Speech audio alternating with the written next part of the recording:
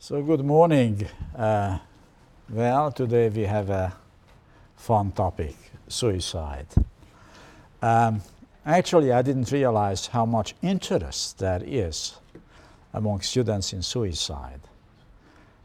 Once we invited a professor from Australia who wanted to teach a course on death and suicide. And I was very concerned that no students will take it. And the class was full. So it looks like suicide is a popular topic. And I think I know why, because when I was your age, occasionally it occurred to my mind, what if I commit suicide, right? So I think thinking about suicide is probably something what crossed many of yours mind. And therefore, hopefully, Durkheim will be exciting for you and will help you to understand why did you consider it and why you did not do it, right? Or why your friends or acquaintances thought about it. Some of them may have tried. Some of them may have killed themselves. Anyway, so this is about suicide. And as I said already before, this is a path-breaking book in many ways. It's really the first rigorous empirical study of a social phenomenon, and a very curious social phenomenon. And we will talk about this as the lecture unfolds, because we tend to think about suicide as something very personal, right, and individual. And all right, if a psychologist is interested in suicide, is understandable. But why on earth a sociologist would be interested in suicide? It is so rare, socially, fortunately. I mean, not in some societies, but in most, very rare. And it looks like it's so much a question of individual decision. So why should a social scientist try to explain it? So Durkheim sets for himself a very difficult task, and he does it formidably.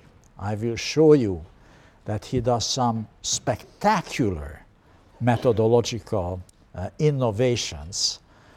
He kind of offers methodological insights what social scientists are excited about even today. Well over a century after he published this book.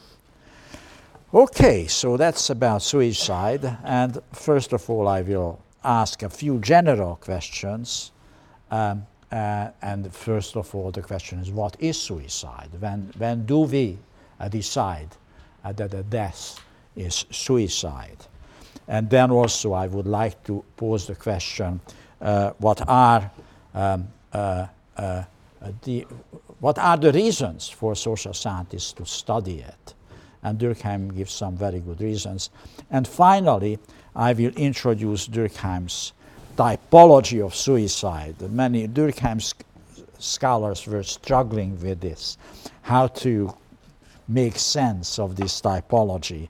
And I will show you one way how to do it. Sort of there are his major types are egoistic, altruistic, anomic, and fatalistic suicide, and I will talk about each of them in turn. Okay, so let me start with the definition.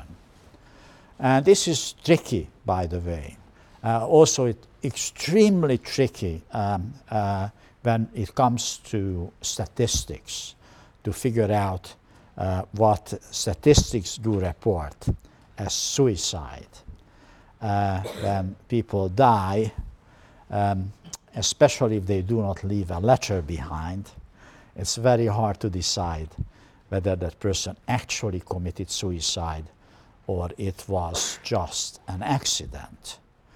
Well, there are occasions when this is quite obvious, right? Somebody's hanging himself or herself, which is a favorite way of committing suicide of certain type of people in certain instances, right? And the way how somebody hanged himself makes it quite clear that it was a suicide. But doctors investigating the cause of death very often are puzzled whether this is suicide or not. So you clearly have an overdose of sleeping pills. It's unclear whether it was an accident. Accidentally, you took more pills than you should have, or whether this was actually a suicide. So there is a lot of problem in studying statistical data about suicide, and very often doctors do make judgments on the social circumstances of the person who committed suicide. Right? They read Durkheim, or they have read some social scientist. They tell these are the kind of people under these circumstances who commit suicide. So they go to the scene, they look at the dead person, look at the circumstances. This is an old man whose wife just passed away very recently, so that must be, of course, suicide, right? So therefore, what is suicide is being defined by the circumstances rather than actually by the medical reasons. Okay, so let's try to struggle a little with this. What is suicide? Under what circumstances can we talk about suicide? And here is Durkheim's definition. The term suicide, right, is applied to all cases of death resulting directly or indirectly a positive or a negative act of the victim himself, which he knows will produce these results. Well, looks like a very complicated definition, but a very full and a very good one. And the first point is intention, right? That in order to call a death suicide, there must be intention on behalf of the person who commits suicide. Well, this intention can be very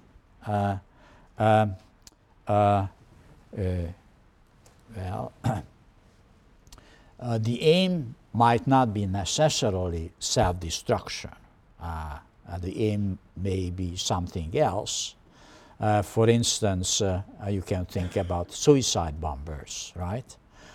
They don't want to kill themselves, they want to kill others, but they use their body as a weapon, right? And they explode themselves in order to cause harm to others, right? But that's clearly a case of suicide because they know that they will die as a consequence of their action, and therefore it can be called suicide, though it is not aimed at the person himself. Well, the act of suicide can be indirect, and in fact it can be negative. Most suicide is a direct and positive action, right? You jump from the 40th floor, right? And then you kill yourself. You take sleeping pills and overdose and you kill yourself. But it can be indirect and negative. I mean, you can starve yourself to death. And that can be called suicide as long as your intention is to kill yourself, right? So it becomes very tricky. What do you do with people who are abusing drugs or alcohol, right? They may actually die as a result of excessive alcohol or drug consumption. If it is not intentional, they don't want to kill themselves, they just like boozing, right? They just like cocaine, right? Then it is not suicide, right? There are lots of Russians who have been dying in the last 35 years. There are numbers, especially middle-aged Russian men were dying like flies because they are drinking too much vodka. In the overwhelming majority of the cases, it is not suicide, right? They are depressed, they are silly, they think drinking vodka will help their depression, and as a result, they will get liver cancer and they will die, right? So it was not suicide. Well, if you lock yourself into your room, you take sleeping pills and you drink a bottle of vodka in order to kill yourself, then it was suicide, right? So anyway, you have to know the consequences of your action. You have to know that what you do will kill yourself in order for your act to qualify as suicide. So I think this is really beautifully done, and has been extremely influential for a social scientist. As I said, it makes a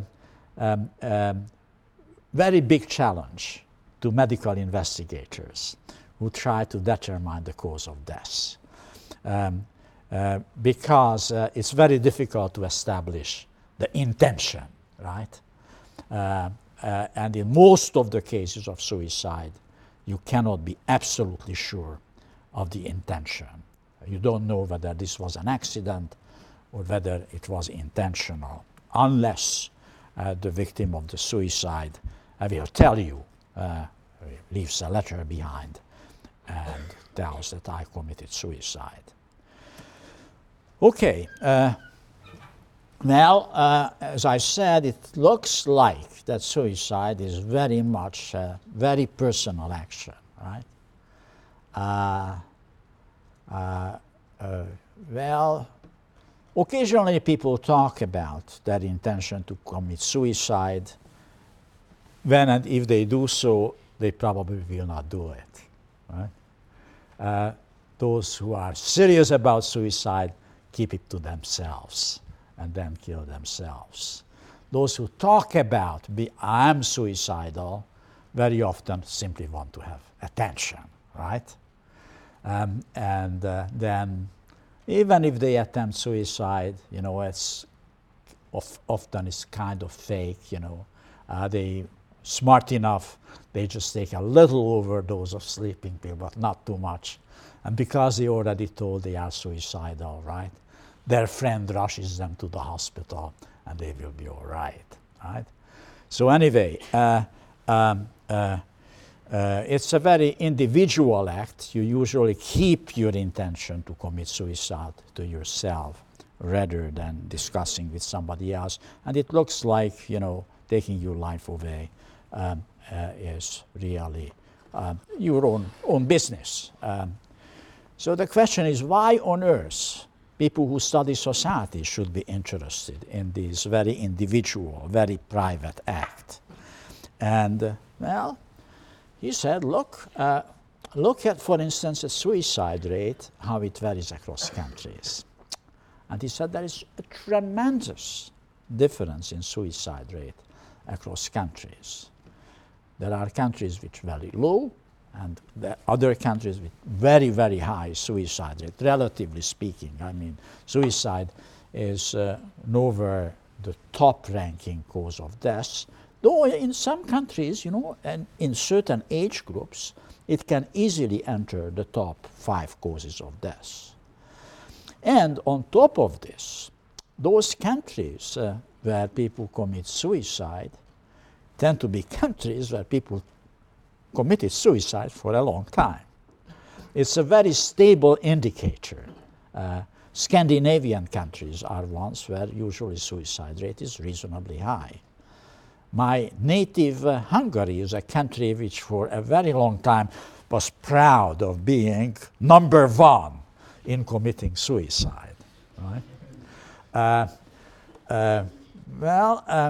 Incidentally, this is not in Durkheim, but if I may add to this, there were people who were, of course, you know, Durkheim inspired and still inspires a lot of research on suicide. He has been challenged on many questions, but he is still, after 110 years, the agenda setter on suicide research. If any one of you become a biologist, a sociologist, a doctor, and want to conduct research on suicide, you will have to cite Durkheim, right? You have to start from Durkheim if you are studying this. But anyway, there were people that were inspired by him and looked further inside countries. And what is interesting that within countries, there are actually gigantic differences between regions.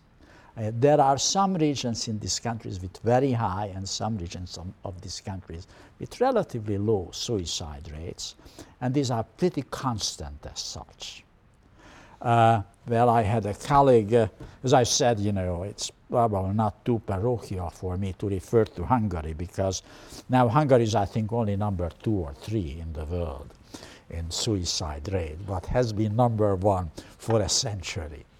So anyway, I had a colleague who did a detailed study in Hungary about suicide, inspired by Durkheim, and found that there were certain regions in the country where the suicide rate were particularly high, elsewhere it was low. And he actually could identify the type of people who committed suicide and the way how they committed suicide, for instance. And that has been stable for a century, as far as it was possible to go back in statistics. Just to give you an example, and it will also help us when we are looking at Durkheim's typology of suicide. For instance, he found that, male farmers, old male farmers living in detached farms, when their wife passes away unexpectedly, women are expected to live longer than men, right? When their wife passes away unexpectedly, the typical way what men does, they hang themselves in the attic. And this happens again and again. Detached farms, old man, wife died, people go up and hang themselves, right? Suicide, to put in another way, is a way of dying, right? There are some circumstances in which in certain societies you know that this is the answer to your problem, that you commit suicide, right?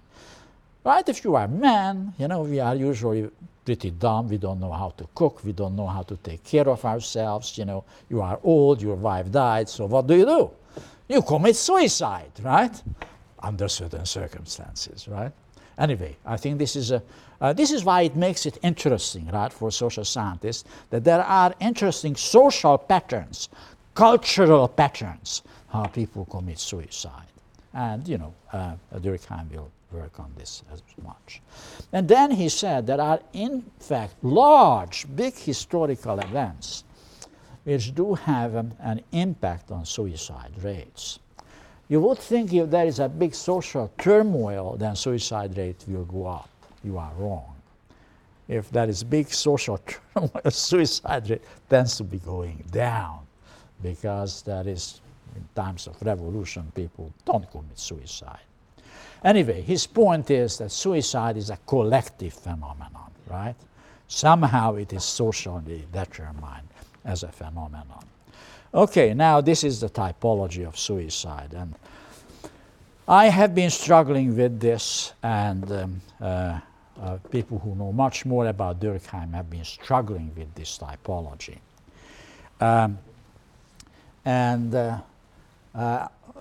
What of course I was trying to do, as others were trying to do a 2x2 table, right? And to put these types of suicide in this 2x2 table. Durkheim, in writing about suicide, seemed to make a distinction between the question of integration and regulation, right? Integration means, how tightly organized the group or society is in which you live. right? And that, as I already pointed out, in the earlier lecture, right? Durkheim has this idea of normal versus pathological. And I will talk about this in more detail on the last lecture on Durkheim's methodology. He has this interesting idea that what is normal is the kind of typical. To put it very crudely, normal is the kind of the average. If it is too much or too little, this is pathological or abnormal. That is the idea. So, therefore, one dimension in which he uses the typology is integration, right? How well integrated we are into a social group we are in. Now, that can be too high or can be too low, right? And both too high integration and too low integration can be the cause of social pathologies. And one of the social pathology is that you kill yourself, right? And the other dimension is regulation. How much, how tight, how rigorous the norms are which regulate your behavior. Again, it can be too high or it can be too low. And it will affect also pathologies. If you are away from the golden middle road, right? That's what Durkheim's idea of normality is. If you are on the golden middle road, then you are normal. If you deviate, you are abnormal. This is a very problematic proposition in Durkheim and has been challenged. Now, the big trouble is, are these two dimensions independent from each other, or they overlap? And they are not really completely independent from each other. This is why you could not put this into a 2x2 table, right? Because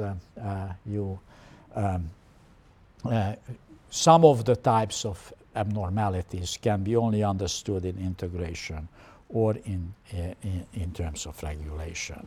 But anyway, I think this is probably the best way I can come up with, or in the Durkheim literature, the best way I have read, basically using this two dimensions as not as a 2x2 table. Sort of, to put it this way, it's rather than a 2x2 table, it's like, two dimensions, right? And then you have the types over here, right? Too high and too low, right? And you have integration, and you have regulation. And high and low and high and low. This is how you can do it, right? You can conceptualize it, but it doesn't work. You put in a normal 2x2 table. Okay. Let me start to talk about egoistic suicide, right? And therefore, right, egoistic suicide has something to do with social integration, and it is a case when the social integration is too low. And he said, well, the more weakened the group to which the person who commits suicide belongs, the less he depends on them. And he calls this egoism, right? If you don't, you are yourself and you are do not feel responsible to your own group, and therefore you may be committing suicide. Again, people who are considering suicide just to show the lack of egoism and the importance of the group well, you may think you have a good enough reason to kill yourself. My life doesn't have any purpose. My boy or girlfriend left me, so therefore I'd rather kill myself. And then they say, well, I can't really do this to mom, right? Right? I cannot disappoint my parents, right? So therefore, you cannot act egoistically, right? You belong to a group. And because the tightness, the solidarity with the group prevents you to commit suicide. So in order to act egoistically means that you don't care about others, or you care first of all about yourself as such. Well, the solidarity can be different.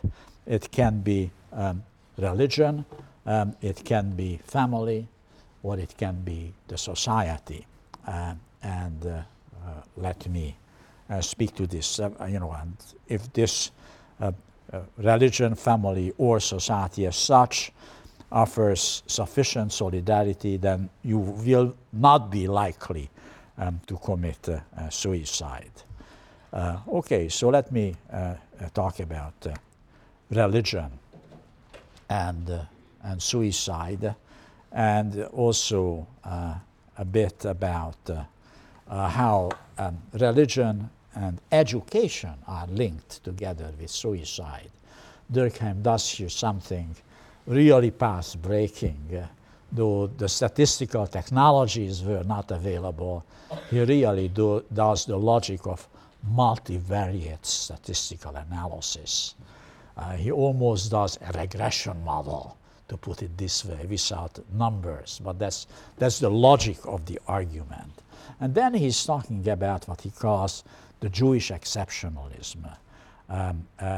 Well, this will be interesting because the fundamental idea is that, in fact, generally, people who are more educated are more likely to commit suicide, right? There is also a relationship between religion and suicide. Protestants are more likely to commit suicide, Catholics less likely to commit suicide.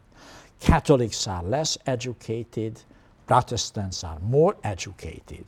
To being more educated than Protestant makes you more susceptible to commit suicide, he argues. But Jews are an exception, because Jewish suicide rate is generally very low, and Jews are very highly educated. So that's the Jewish puzzle, right? Why on earth highly educated Jews don't kill themselves? If you are, right, a Lutheran or, a Presbyterian and you are educated, you kill yourself, right? Why Jews don't, right? That's the puzzle, What is the relationship between education and religion? And why on earth education leads to higher level of suicide, right? Okay, let me therefore start with this one. Well, as I said, he generally finds that there is a higher rate of suicide among Protestants and lower rates among Catholics. And Jews have the lowest suicide rate among the Judeo-Christian sphere of the world. That's what he studied, the European countries. In fact, Islamic suicide rate is also low. One possible easy answer would be that, there are stricter penalties if you are Catholic and if you commit suicide. That's why you don't commit suicide, right? But that's not quite true, Durkheim argues, right? In fact, all religions are against suicide. No religion allows suicide. Well, Roman Catholics may be a little more rigorous about it, You do not get a religious burial. I think most Roman Catholic priests would not bury somebody who committed suicide in most countries. While Protestant ministers may perform a burial ceremony. But I don't think, if you commit suicide, it really all that concerned where and how you will be buried, right? Now, so the question is why, right? The first answer is that some religions prohibit suicide more than others. It's not very persuasive because all religions prohibit suicide. Well, and here comes with the idea of integration. He said Protestantism is less strongly integrated church than the Catholic Church, less of a community. And Judaism actually even more tightly integrated, even more so of a community. So therefore it leaves relatively little room for egoistic suicide because the high level of integration, and here the rank order is relatively low level among Protestants, higher level among Catholics, and particularly high among Jews. Well, how on earth comes education into the picture? Well, he says, as the common and customary prejudices weakening, there is an increase in the trend of suicide. Well, it's not exactly prejudice in the most conventional sense of the term, what he's referring to. He's referring here to the question what we kind of overcome with education, generally speaking, right? That if you are becoming more educated, you will have less of accepted doctrines. Right? Education, right, is a critical exercise, right? That's what I was trying to do in this course, right? To challenge you, right? To be a critical theorist, right? To subject your own consciousness to critical scrutiny and to subject the theorists you have read to critical scrutiny, right? That's why I asked you in the test to do find a puzzle, right, and take sides in this puzzle, offer some criticism of some of the theories. That's what education is all about. And therefore, prejudice dogma is declining, right? And if dogma is declining, there are less given stereotypes for us we believe in, then we are more likely to commit suicide. This is a kind of weakening, right, of the collective conscience. It's becoming more of an individual consciousness. The critical thinker is becoming more of an individual consciousness. Well, and he said, well, they go together with religion because Catholics tended to be less educated than Protestant, more educated. I don't know how much this still stands up to scrutiny, but that's certainly true that traditionally Protestant churches did attribute a greater emphasis to education. One big reason was the relationship between believers and the clergyman. Right? And the classical Roman Catholic theology, like the clergyman interprets the Bible, right, for the believers. The big, right, revolution of Reformation was that they translated the Bible, right, into native languages, and printing was just made available, and started to print the Bible, and they wanted lay people to read the Bible. Well, in medieval Roman Catholic Church, only the priest read the Bible, right? Sort of Protestantism went together with mass education, massive public education, and an emphasis on education, how to read and write, right? Therefore, I think there is a good claim to be made that on the long run, and generally speaking, Protestants tended to be more educated than Catholics. I doubt, whether you would find much religious differences in contemporary societies. But that was, that in a way was simply a correlation pointing in the same direction. And he also makes this point, which is by now utterly untrue, right? Women are not less educated in advanced societies than men. Women are actually by now more educated than men in the advanced Western countries, including the United States, right? In no time, you guys, you really have to work harder to make sure that you can catch up with the ladies, right? Because they will be better educated than you will be, right?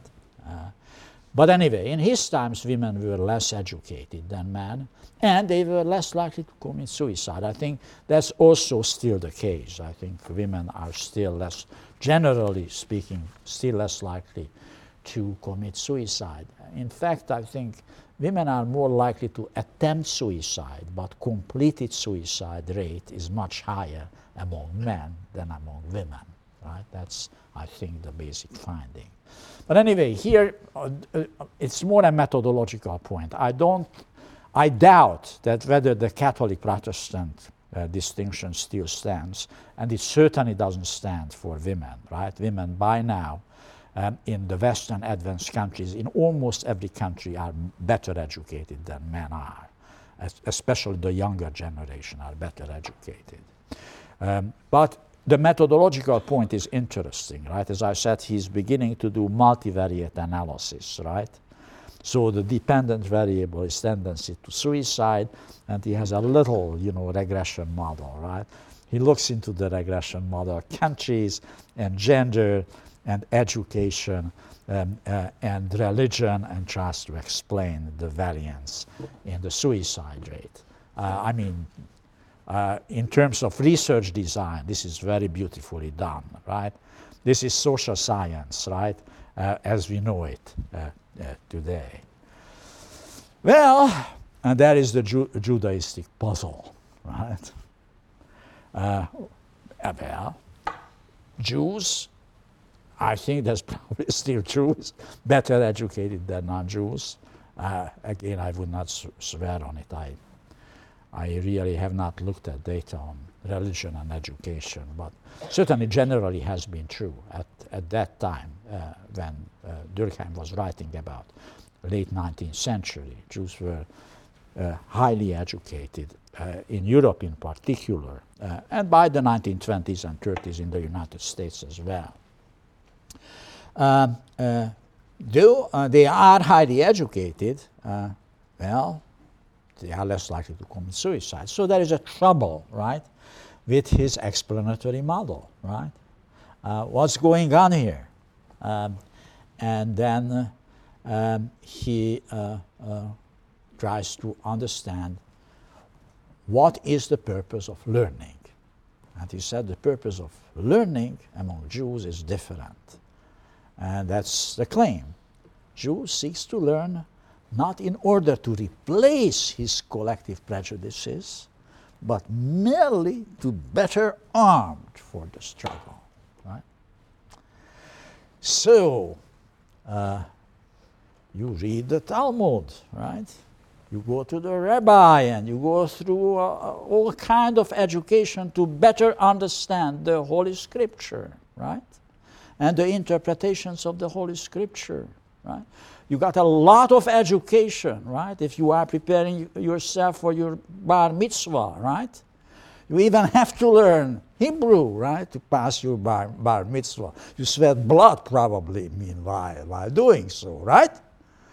But this is not to challenge the doctrine. It is to better understand the doctrine, right? And therefore it doesn't undermine the collective conscience.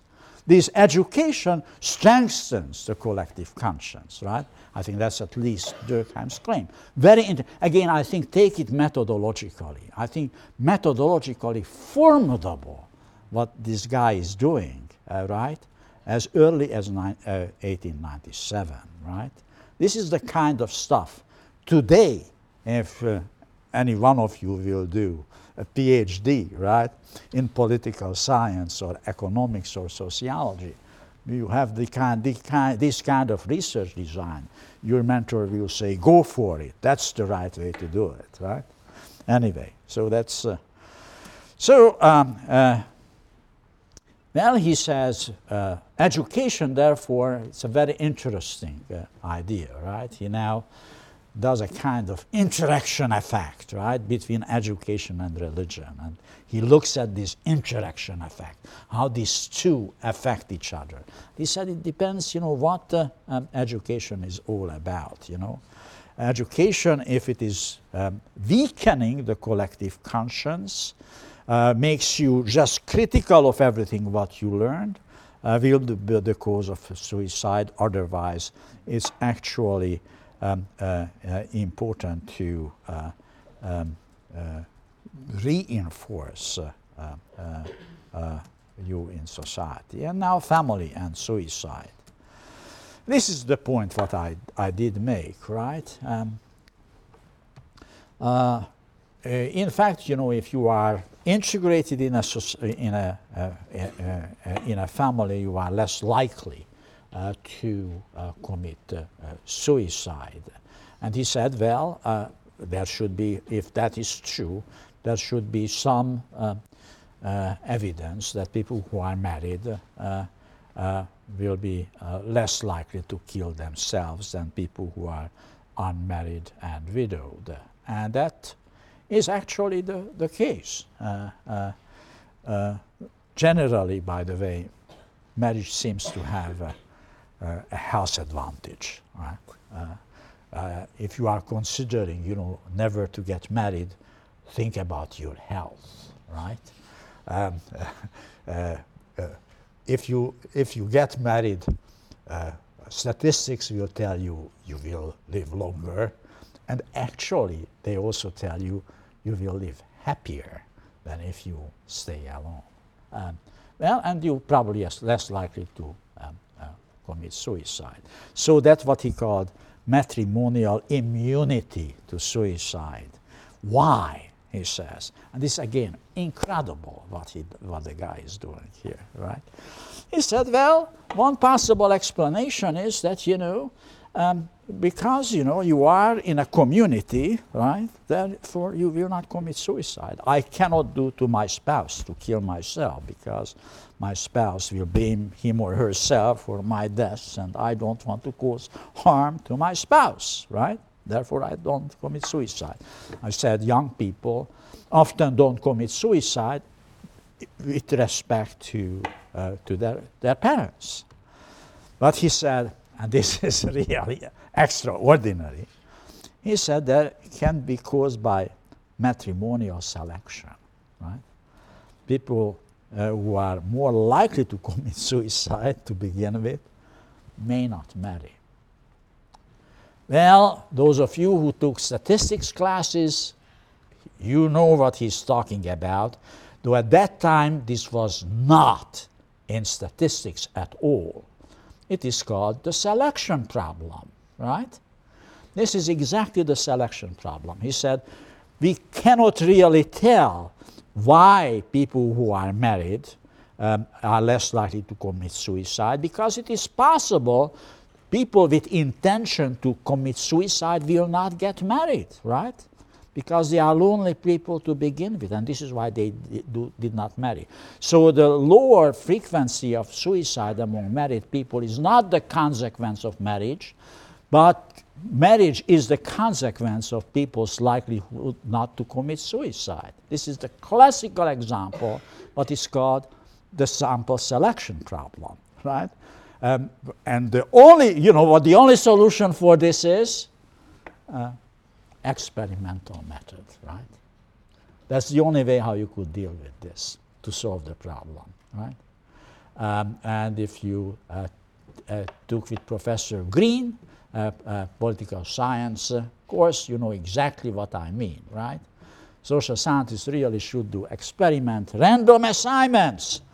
You could really come rid of the problem of these sample selection bias, if you could randomly assign people to get married or not to get married, and then they will get married or not to get married, and then to see whether it had an effect or not. Unfortunately, in society, we can't really do random assignments, right? We hardly can assign people to get married or not to get married and follow it up 30 years later whether they are still alive, right? That's the problem. And otherwise, there is really statisticians do all kind of big tricks around this, but it really cannot be solved. The real solution would be only the experimental method. But what is formidable about this, right, that he is well ahead of himself. You know, the whole problem of, sample selection issue, I came across of this in statistics in the 1980s. That's where it became a big thing, the 1980s. Sample selection model, how you control for the sample selection problem. And he knew about the problem, not the statistical one, but the research design problem, right, in 1897. Okay. But he said, well, there is still data which supports actually that matrimonialism fact. Well, society, the same, that's counterintuitive. He said if there are great social disturbances, then actually social sentiments are at high. Revolution, right? You feel identified with your country and the revolutionary cause, and you do not commit suicide. If otherwise, you would have committed suicide. Therefore, suicide rate will be going down. So anyway, this was about egoistic suicide. Now, let me... I am running out of time very badly. Altruistic suicide. Well, altruistic suicide is happening when social integration is far too high, unbearably high. And that's when people will be committing what he calls altruistic suicide. And this can happen, for instance, he said, people, old men, the example what I gave, in old age, commit suicide. Women, occasionally on the death of their husband, commit suicide because they think this is expected from them. And traditionally, often followers or servants on the death of the chief committed suicide. So we are talking about altruistic suicide because people commit suicide because they think it is their duty to kill themselves, right? And this is a sacrifice which is imposed by society for something like a social end, right? It can be obligatory in certain societies. If you lost a battle and you were a Japanese soldier, right? You committed harakiri, if you heard the general, even in the Second World War, they committed harakiri, killed themselves. Or it actually can be even kind of mystical suicide. For instance, as you know, Hindus occasionally jump into the Ganges River to kill themselves. Well, today he said this is a relatively rare incident. But it happens in the army. He says soldiers kill themselves not because they are not sufficiently integrated, but because they are highly integrated, and therefore that individualism is weak, and that's why they commit suicide. And now about anomic suicide, right? Well, anomie is the lack of social regulation. And indeed, he said, if you find yourself in ever-changing situations where value system is changing, you are likely more likely to commit suicide. Well, it can be a reason for economic reasons. Traditional institutions decline. Suicide during the Great Depression, as the bank collapsed, was frequent. People were jumping out of the window. A few of them happened also last fall with the turn down of the real stock market. And it can be, you know, another good example is domestic anomie. You get your spouse dies, or you get divorced, then suicide rate is frequent. And finally, fatalistic suicide. As I pointed out, Durkheim's notion of fatalism is a twin concept to Marx's notion of alienation. That is too much regulation and not enough social integration, such as the case of slaves or childless women. Then they tend to commit suicide as well. So much about Durkheim and suicide. And next lecture, again, I will talk to the questions briefly before we go on Durkheim's methodology. So do come, you know, it will be helpful for the test. And I appreciate, actually, your class attendance. It was wonderful all along.